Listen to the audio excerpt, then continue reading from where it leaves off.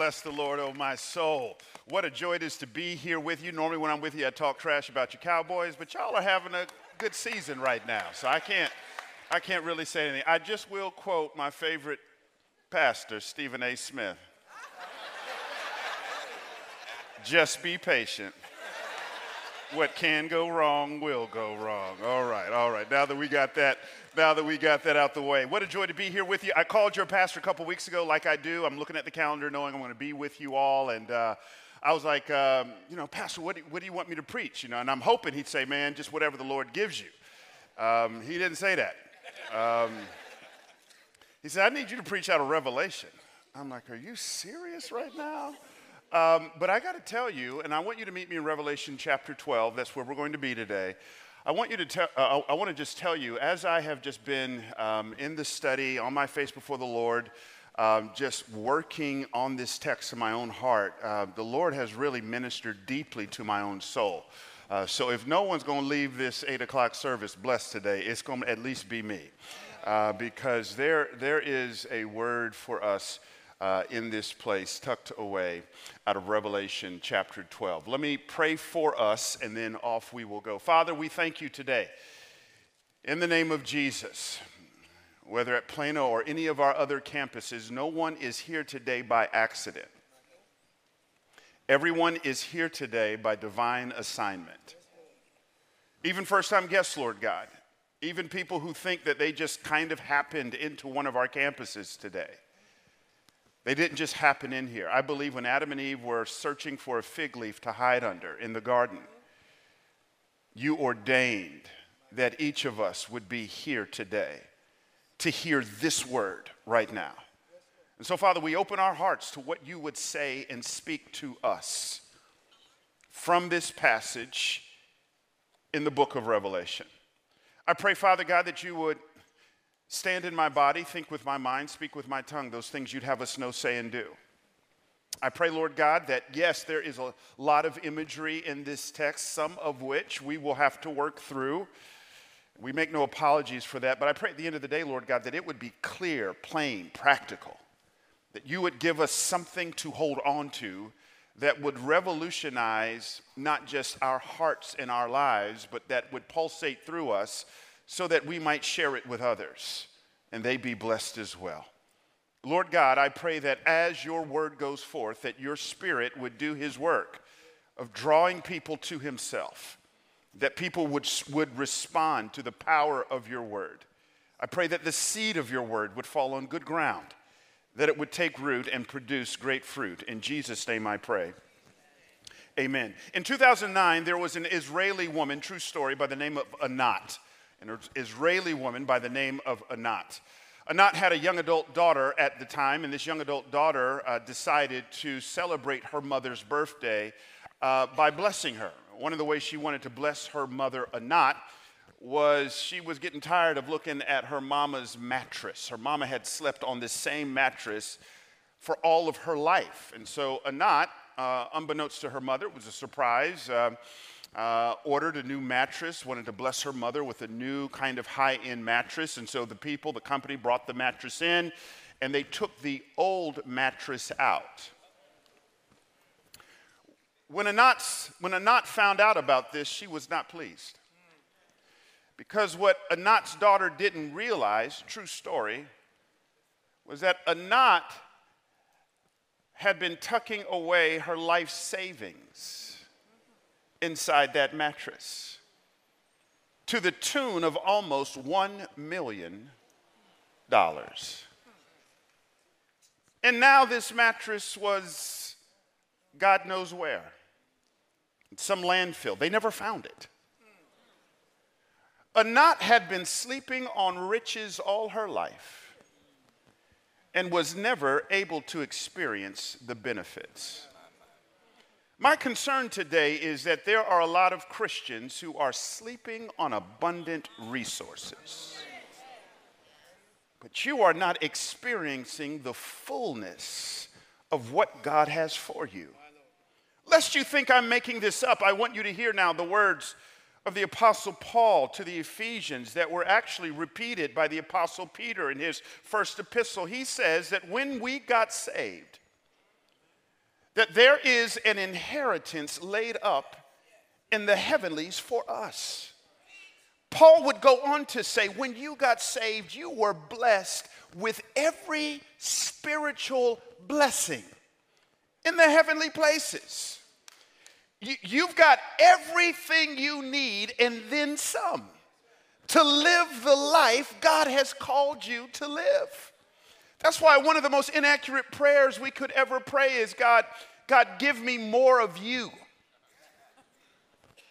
You got all of God you'll ever need. Now, I get the sentiment behind that prayer. What you're really saying is, I want to experience more of you. Actually, that prayer should be the other way around. Does God have more of you? Our problem, here's what I'm trying to say, is not a resource problem. We have all of the resources we need. Our problem is actually an application problem. It is applying what has been laid up in the heavenlies to our day-to-day experience in this life. You were created for victory. You were not created for defeat. And yet the truth of the Christian life, not just for you, but for me as well. It's one of the most frustrating things about the Christian life is all of us know what it's like to be ensnared in cycles of defeat. I'm saved, but I just can't kick that alcohol habit. I'm saved, but I just can't stop lying. I'm saved, but I can't stop gossiping and slandering about folk. I'm saved and have received the forgiveness of God through Christ. But it's so hard for me to forgive other people, and bitterness has taken a root in my heart. I'm saved, but I'm walking in bitterness. Why is it that I'm not walking in victory? And you're in good company. Paul in Romans chapter 7 would just cry out, "Oh, wretched man that I am, who will deliver me from this body of death?" Our problem is not a resource problem. Our problem is laying hold to what is already ours in Christ and applying it to the day-to-day situations of our lives. If there's one word that sums up Revelation 12 in our text today, it is the word victory. Our text, like the rest of the book of Revelation, is extremely practical. The book of Revelation is an apocalyptic book. It belongs in a genre of scripture that is really prophetic. Now, you need to understand, and Pastor Conway's been talking to us about this throughout the series, that the point of prophecy in the Bible is never speculative. The point of prophecy in the Bible is never academic. It is never theoretical. That's why when you heard we were going to be back in Revelation this week, many of you did not shout, because you have been hardwired to think that somehow Revelation does not apply to you. Revelation applies to us. You know what the book of Revelation is like? It's sort of like seeing a suspense movie the second time. You ever seen a real cliffhanger a second time with someone who was seeing it their first time? Notice the difference between the two people. One person is on the edge of their seat, their heart rate is up, the blood pressure is pumping. The other person is calm, cool, and collected, even when everything should be saying, I should be freaking out. What's the difference? I know how this baby ends. Revelation is a fast forward into the future meant to give us practical patience and peace and joy in the midst of troublesome circumstances, because we know how this baby ends. And in the end, we are victorious. So Revelation 12, this passage is extremely practical. It lets us to understand not only the opposition we face, but the victory over the opposition that is already ours. Now, I need you to give me about 2 minutes. We need to just deal with some imagery here. I promise you, I'm coming to your neighborhood. I'm going to come into your house, put my feet all up on your coffee table. We're going to make this really practical today, but let's do a little bit of work. Verse 1 says this, "And a great sign appeared in heaven. A woman clothed with the sun, with the moon under her feet, and on her head a crown of 12 stars. Wow. This ain't bedtime reading. This is bizarre. What does this mean? Who is this woman who is clothed with the sun, the moon, and has a crown of 12 stars? In order to get that, you have to go to Genesis chapter 37. In Genesis chapter 37, there is a guy by the name of Joseph. Joseph is talking to his 11 brothers. All 12 of them are sons of Jacob. Jacob's name would later be turned into Israel, so that these are the sons of Israel. Jacob, a son of Israel, says to his 11 brothers, look at it with me, behold, I have dreamed another dream. Behold, speaking of his brothers, the sun, the moon, and 11 stars were bowing down to me. So that we understand, John is borrowing imagery from Genesis chapter 37. And who are the sun, the moon, and the 11 stars? They represent Israel. So now we can rightly divide it. This woman represents Israel, but there's more. Verse 2, she was pregnant and was crying out in birth pains and the agony of giving birth. And another sign appeared in heaven. Behold, a great red dragon with 7 heads and 10 horns, and on his head 7 diadems. And verse 4, his tail swept down a third of the stars of heaven and cast them to the earth. And the dragon stood before the woman, watch it now, who was about to give birth, so that when she bore her child, he might devour it. She gave birth, watch it now, to a male child, one who is, don't miss it, to rule all the nations with a rod of iron. But her child was caught up to God and to his throne. Get the picture. We know from verse 1, this woman is Jewish. We also know she is about to give birth to a male child who the dragon wants to devour. That male child is described as one who will rule all the nations with a rod of iron. That child is Jesus. Therefore, the woman giving birth to him is Mary. But there's more. Later on, we are told some more. Verse 7, now war arose in heaven, Michael and his angels fighting against the dragon, and the dragon and his angels fought back. He was defeated, and there was no longer any place for them in heaven. And the great dragon was thrown down, that ancient serpent, here it is. Don't need to do any kind of seminary classes to figure this out. Who is the dragon? Who is called the devil and Satan. But there's more. Verse 17. Fasten your seatbelts. Then the dragon became furious with the woman who is Mary and went off to make war on the rest of her offspring, on those who keep the commandments of God and hold to the testimony of Jesus. Translation, that's us. You with me? The woman is Jewish. She's Mary. The male child who will rule all the nations with a rod of iron is Christ. The red dragon is Satan. Satan is frustrated. He gets defeated. He's thrown down to earth. And what does he do? He goes to make war with her offspring.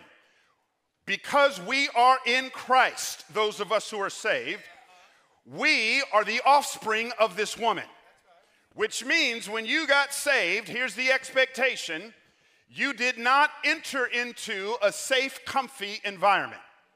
You were born in a time of war. Satan has an agenda on your life. It is to make war on you because he hates Christ and you are in Christ. There is a demonic realm. And you have to open your eyes to this principle. How do I understand this? Ephesians 6:12 says this. Paul writes, for we do not wrestle against flesh and blood. In other words, he's saying, your enemy ain't your spouse. Your enemy ain't your mama. Your enemy ain't your mama-in-law who's coming to town this week is going to get on your last nerve. Your enemy ain't that child. Your enemy ain't your boss. Open your eyes. There is a greater enemy. But against the rulers, against the authorities, against the cosmic powers over this present darkness, against the spiritual forces of evil in the heavenly places. The enemy has an assignment on your life. He is trying to, watch it now, steal, kill, and destroy. He doesn't just want to wound you. He doesn't want to just hurt you. He wants to destroy your life. He wants to destroy your peace. He wants to destroy your children. He wants to destroy your reputation. He will not rest until he has destroyed you. But you need not fear. Our text tells us, look at it with me, verse 8. Our text says, but he was defeated. And there was no longer any place for them in heaven. Wait a minute, Pastor. I hear you. I'm with you. But I'm reading the text.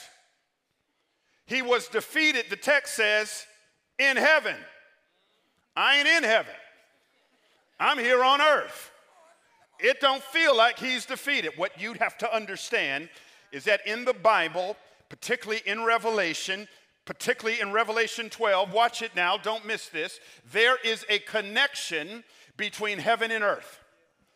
There is a connection between the invisible realm, what we don't see, and the natural realm, what we do see.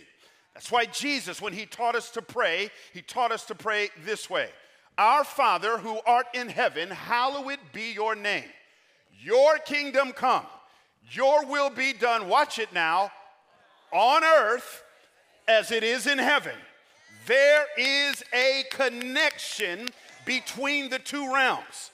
So if he is defeated in the invisible realm, he is defeated in the natural realm.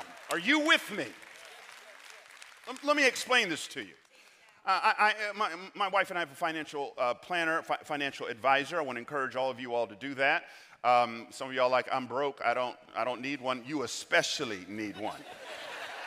If you're broke. If Bill Gates can have a financial planner, you should have a financial advisor. And so we're sitting with our financial advisor, and our financial advisor, who knows everything about us, has access to all of our information. It's quite uncomfortable. She says to me, Pastor, let me give you a cheat code here. I says, what are you talking about? She says, I just want to bless you. I actually want you, I see you've got several savings accounts. I want you to actually open up another savings account. I says, that's kind of weird. We've got several already. She goes, yes. But I want you to open up another one. Just trust me on this. I says, okay, now what's the name of it? She tells me the name of it. I say to her, I've never heard of this savings account before in my life. Is there a location? I asked her. Is there a location near me? She says, that's the cheat code. This savings account has no location. It is an invisible savings account that's solely online. It has no bricks and mortar. Here's the cheat code. Because it has no bricks and mortar, it has low overhead. And because it has low overhead, you get a higher return on what you lay up and deposit in that account that has no physical location. You can't drive to this physical location, to this invisible location. You can't stand in line in this invisible location. So every single month, by faith, my wife and I take our resources in our physical location and transfer them to a location we've never seen before. By faith, we just transfer money. In fact, I love it. We just kind of get out our devices and we just make the transfer. Now, there are times where we have found ourselves in our physical location in need of resources. And when we need these resources, I ain't got to drive to this location.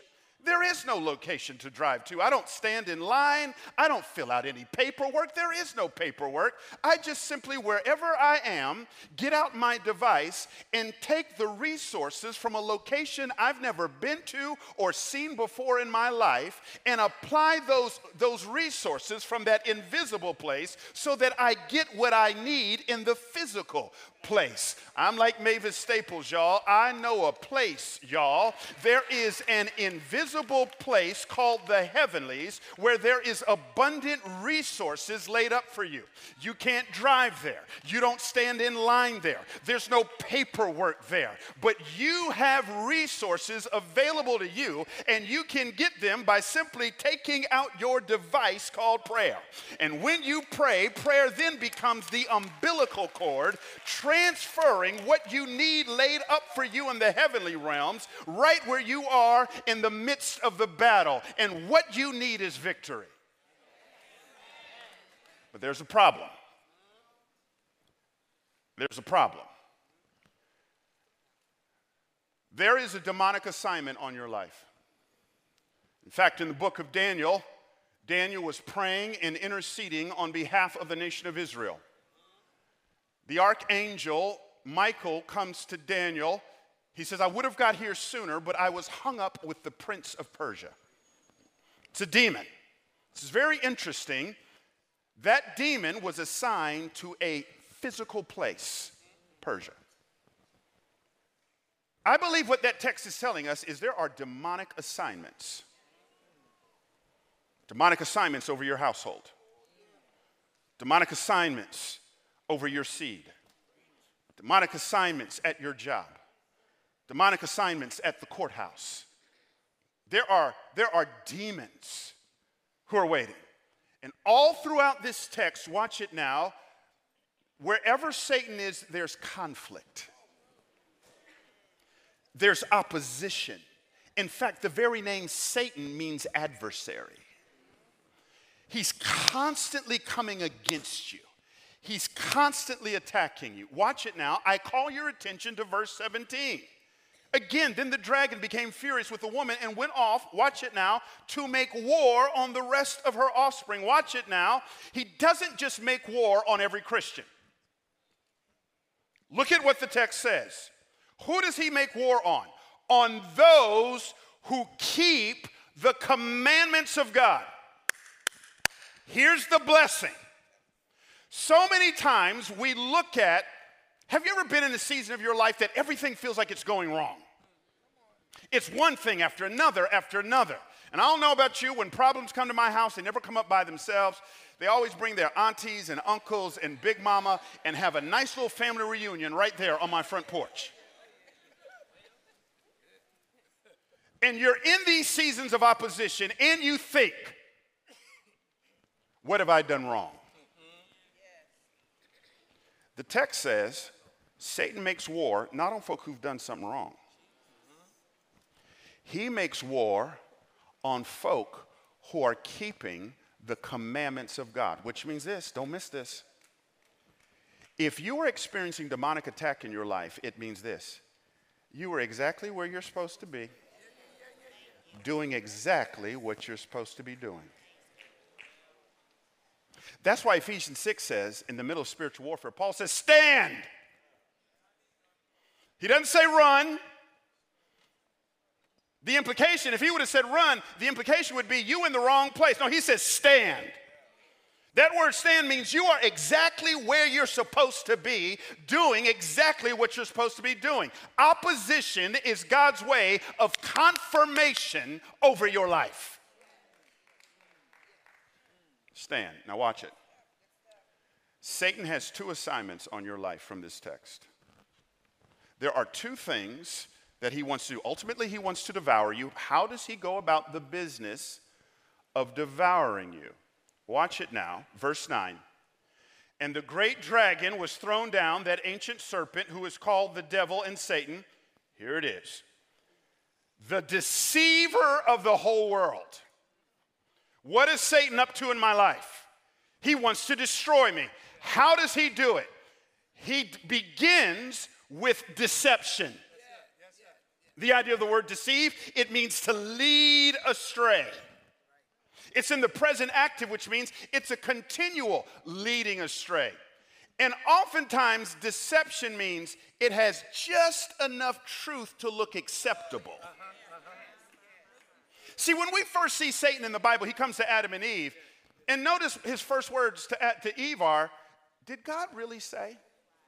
He doesn't say God didn't say. He just said, did God really say? He wants to open the door to a little bit of doubt. That's what he does. He deceives. Let me give you 3 ways in a list of about 100 that I believe Satan is at work seeking to deceive our culture right now. 3 ways. I think one of the primary ways he's trying to deceive us is by getting us to lock into a phrase, and I need y'all to covenant with me not to use this language. There's language that has crept up in our culture in the last couple years that sounds so nice, but it's demonic. Well, it's my truth. No. I'm down with it's my experience. I'm down with it's my perspective. But when you say it's my truth, you are relegating truth and bringing it down on the same level as demonic lies. Jesus in John chapter 14, verse 6, he didn't come to give him just my truth. Jesus says, I am the way, the truth, definite article, the truth, the life. There is one truth, and it is found in Jesus. Okay, all right, you're pushing against this whole idea of my truth? Okay, let's try this. When you're going down the road, and it's a 45 mile per hour zone, and you're driving 75, and the cop pulls you over for violating the truth. Try telling that cop, before you write that ticket, can I share my truth with you?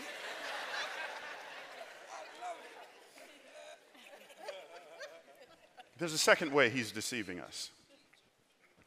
My truth, my therapist. I want you to hear me. I believe in therapy. I go to therapy. My wife and I go to therapy. My kids go to therapy. They've taken all my money. Go to therapy.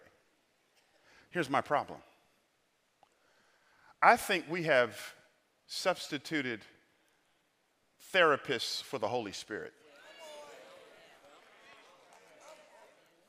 If I'm Satan, here's what I want you to do. Dealing with suicidal thoughts, dealing with depression, dealing with anxiety. If I'm Satan, here's what I want you to do. Put all of that in a therapy box. Deal with demonic oppression solely through human means. That's what I want you to do. I want you to ignore me and pay a $150 an hour person, sometimes not even a saved person, to try to use human artillery against spiritual firepower. That's like bringing a knife to a gunfight. I'm not saying every episode of mental health is demonic. I am saying some is. So let's do this. Maybe we should go to the therapist and come home and slap some oil on ourselves. Maybe we should add to the therapist fasting and prayer, because Jesus says this kind only comes out by fasting and prayer. Here's a third line of deception. My truth, my therapist, my body. This ain't no shouting sermon. Blame that on your pastor. He asked me to preach out of Revelation, okay? My body. I can wear what I want to wear. I can sleep with who I want to sleep with. And the Bible says, don't you know your body is the temple of the Holy Spirit? I say this gently. Some of you all have had abortions, and I want you to hear me. There is grace and mercy. The Bible says, as far as the east is from the west, is as far as he has removed our sins. You have been forgiven. But it is a work of demonic deception for someone to have a life growing inside of them and to say, it is my body, and I get to do with that life what I want to do with it. That demonic lie has led to millions of babies being killed. And we want to fight Satan with government legislation.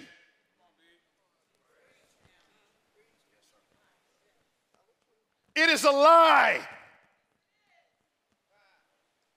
from the pit. Now watch this. He deceives you. Get the progression.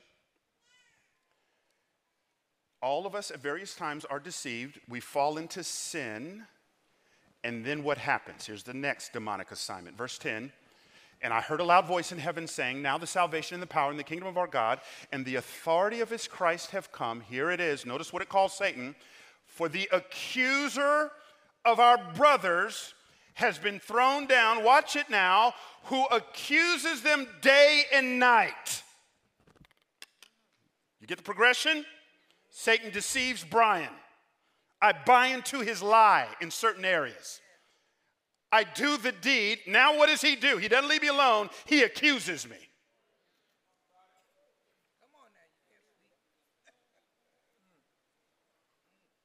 Why is Satan accused? And watch it now. He is accusing me, the text says, day and night. Nonstop. Why does he do that? Watch it now. Because Satan wants to get me ensnared, not just in guilt. He wants to get me ensnared in shame. You know the difference? Guilt says what I did was bad. Shame says I am bad. And some of us right now, we're bound in shame. There's a little voice in our heads constantly working overtime to accuse us. Why does Satan go on and on accusing us? Watch it now. Because Satan understands you will only live to the level of your thoughts.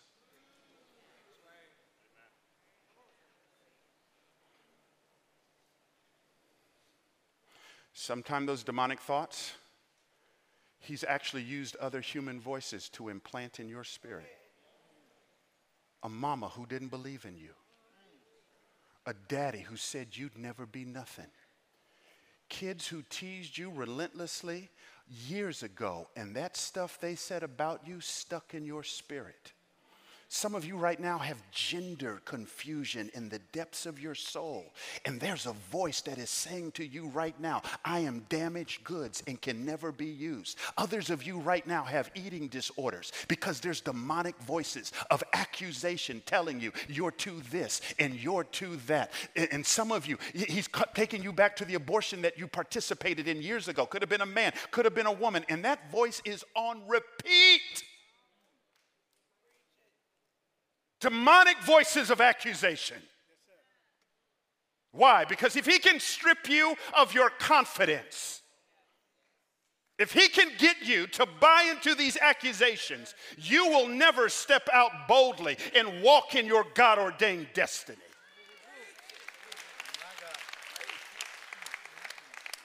Some of you, it's an ex-spouse. Y'all broke up years ago, an ex-boyfriend, an ex-girlfriend who verbally and emotionally and mentally abused you. And what they said about you has stuck.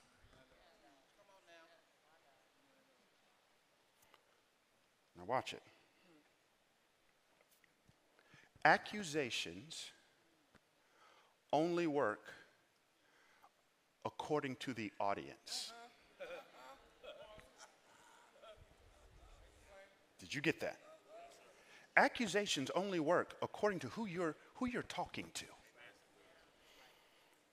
There's a Michigan football head coach, a guy by the name of Jim Harbaugh. He's being accused of some pretty bad stuff right now. He's being accused of running a football program that's been stealing signs from other football programs. And they made those accusations to the governing body of college football called the NCAA. He's in trouble. But imagine if someone went to his next door neighbor and made those accusations. No big deal. Because accusations only work according to the audience. Look at what Satan does. Satan has messed up. Into verse 10, who accuses them day and night before our God. Satan's problem is that he's accusing you and I of stuff we've actually done, but he's accusing them to the wrong person. Why? Verse 11. And they have conquered him by the blood of the Lamb and by the word of their testimony. For they love not their lives even unto death. Get the picture. The picture is Satan has deceived you and I. He drags us into the courtroom to take us before God, our judge. But what Satan doesn't realize is that 1 John says that when we sin, watch it now, we have an advocate with the Father. That advocate, word means lawyer, is named Jesus. Get the picture. So Satan says, hey, God, just this week, your son, Bryan cussed somebody out. Jesus says, objection. I ain't objecting to whether or not he cussed somebody out. That happened. But it's covered by the blood. Later on, Satan accuses me of something else. Jesus says, objection. I'm not objecting to the fact he didn't do it.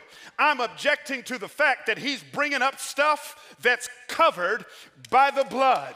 Every single time you hear a word of accusation, you've got to become your best podcast preacher. And you've got to say to those demonic voices what Christ says, and that is you have already conquered by the blood of the Lamb. You are covered from head to toe by the blood as far as the east is from the west.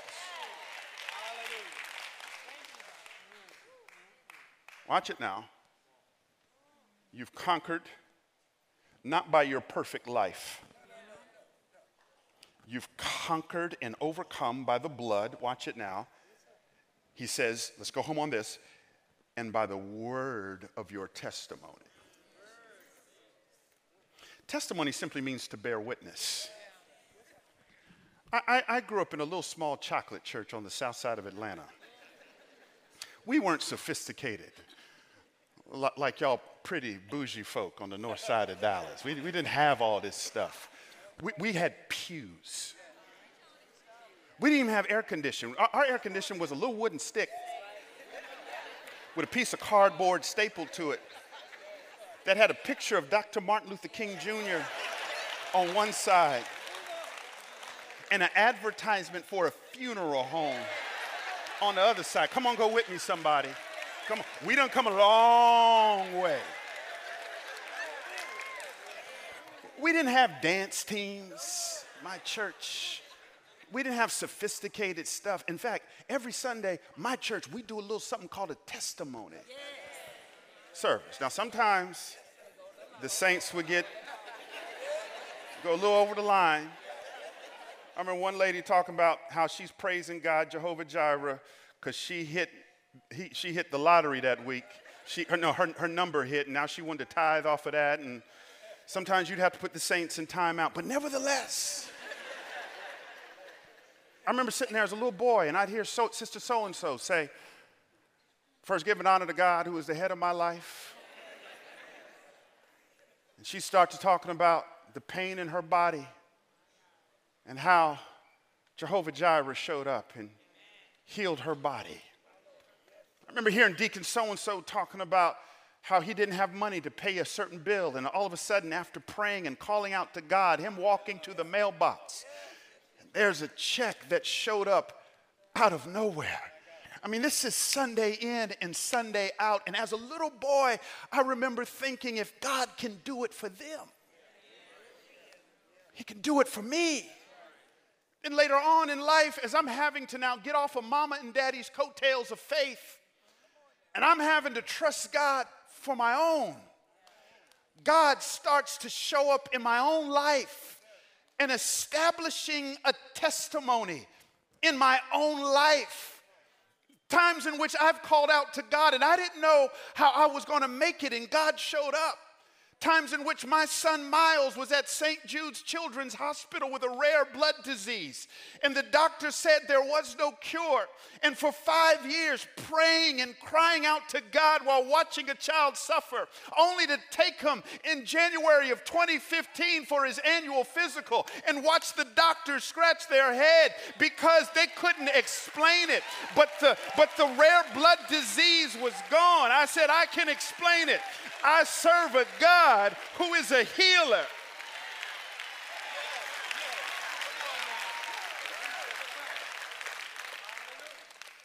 He says, you've got a testimony. You're here today, not because of the letters behind your name, not because of your social network, not because of what kind of car you drive or the amount of money in your bank account. You are here today because, as my grandmama used to say, he has kept us from danger seen and unseen. There's stuff you don't even know about. There's a testimony. I'm done. Now, watch this. Here's how this relates to demonic attack. When my boys were young, we had a flight of stairs at our home there in Memphis. And they're like 3, 4, 5 years of age. And I'd be at the bottom of the steps, and I said, come on, jump. Just jump in my, I'm going to catch you. And they're crying, no, Daddy. There's voices of doubt. No, Daddy, I can't. And we're going back and forth. Trust me. I promise you. Just jump. Would you just trust me? And finally, they jump, and I'd go, gotcha. But that wasn't the end of it. The boys would then go back to the steps. And they go a little higher. And they jump, and I go, gotcha. Now they're running back to the steps, and they're going higher. And jumping and gotcha. And they keep going up and then finally I say, oh, okay, game's over because I'm going to drop you and your mama's going to divorce me. That ain't going to happen. What gave them the confidence to keep taking greater and greater risks? Because I was establishing a testimony of faithfulness in their life. And Daddy's voice over time became greater than any other voice in their mind. And something in them says if he could do it then, he can do it again. God says, I got you. Yes, sir. Yes, sir. Thank you, Jesus. Yes, sir. I want to pray. Hallelujah. Thank you, Jesus. Hallelujah. I want to pray. My God, thank you, Lord. I want to pray. I want to make a call right now.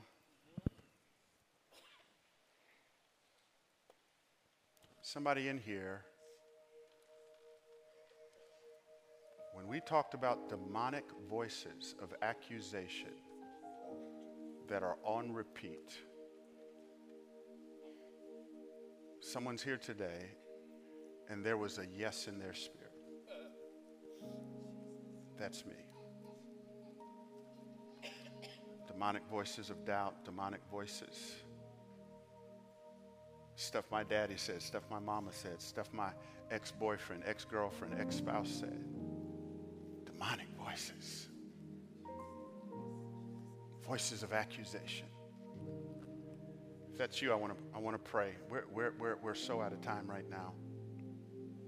I'm not going to manipulate you, but if you wrestle with demonic voices of accusation, would you slip out of your seat? Would you meet me right down front? I want to pray.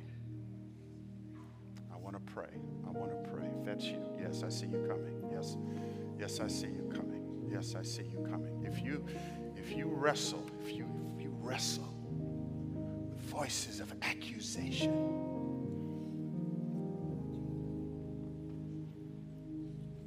voices over and over and over again. Voices. And they manifest themselves differently, but there's voices. I'm wrestling. Voices over stuff you've done in your past. Stuff over mistakes you've made. Or maybe it wasn't anything you did, But something was said and it was deposited into your spirit and it stuck. Someone right now, there's a tug of war in your spirit. Right now, there's demonic voices. Right now in your spirit, you don't need to slip out. You don't need to come down front. We bind that spirit right now in the name of Jesus. Still coming. I'm not here to manipulate the moment. Still coming. Still coming. Yes, I see you coming. Still coming. Still coming. Still coming. Still coming. We're coming against demonic voices of accusation. Still coming. Still coming. Still coming. Still coming. Still coming. Yes. Still coming. Still coming. Still coming. Still coming. Still coming. Still coming. Still coming. Still coming. Still coming. Still coming, still coming, still coming, still coming. Now here's what Satan wants to do in this moment. Satan, what he wants to do in this moment, he doesn't want you to get free. He wants to distract you. Let us not allow Satan to use us as distractions. If you're in your seats, I want you to stand right now. If you're in your seats, I want you to stand right now. Here's the picture. Some years ago, I was watching, I think it was the Discovery Channel, and there was a group of lions who were chasing a young wildebeest who had gotten away from the herd. And I'm watching this thing thinking the wildebeest is done. And then I saw one of the most moving sights. The adult wildebeest ran towards the lion who was chasing the young wildebeest, and they formed a circle around that young wildebeest, and the lion stopped in its track. 1 Peter 5 says, Satan goes about as a roaring lion, seeking whom he may devour. Here's the picture. People down front have come saying voices of accusation. I want you in the audience to form a circle around them. Here's what I want you to grab the hand next to you in the audience. Grab the hand next to you. I even want you, if you can, to stretch out across the aisles. It's the picture. It's the body of Christ filled with the Spirit of God, saying, Satan, stop right there. Go no further. Today is the day of deliverance. Today is the day of victory. If you're down front, I want you to turn around and I want you to see the picture. If you came down front, I want you to turn around and I want you to see in the natural what I believe what God is doing in the supernatural.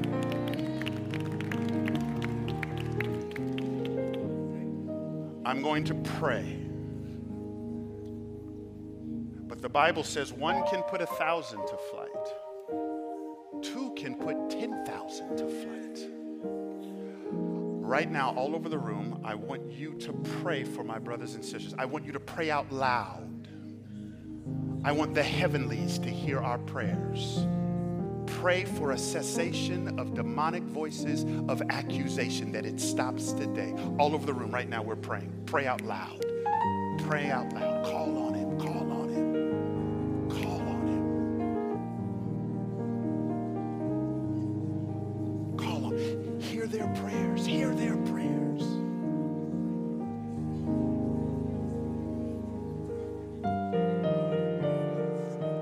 Don't get lazy in your prayers. Storm the gates of hell.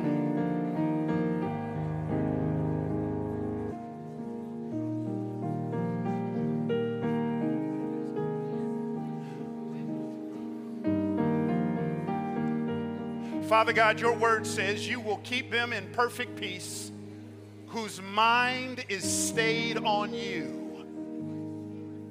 Father, your word says, Romans chapter 12, that we are to be transformed by the renewing of our minds. Right now, in the name of Jesus, Lord God, we plead the blood of Jesus over every mind at this altar. Right now, in the name of Jesus, we bind the enemy. We declare right now that there will be victory over these voices of accusation. That We have conquered by the blood of the Lamb. We have conquered by the word of our testimony. Right now, Lord God, we declare that right now in the name of Jesus. Father God, right now, may we get rid of any possibility of a demonic foothold into our minds and into our homes. Whatever it is that we're watching, whatever paraphernalia we may have, which may provide a demonic pathway, we bind it and get rid of it right now in the name of Jesus. And we declare right now peace. We declare right now peace of mind in the name of Jesus. We declare the end of suicidal thoughts. We declare right now the end of demonic oppression right now in the name of Jesus. We declare, Lord God, an end to generational curses in the name of Jesus. That today marks a new day, a day marked by victory, a day marked by soundness of mind. For this is how we fight our battles. We know we are surrounded by you.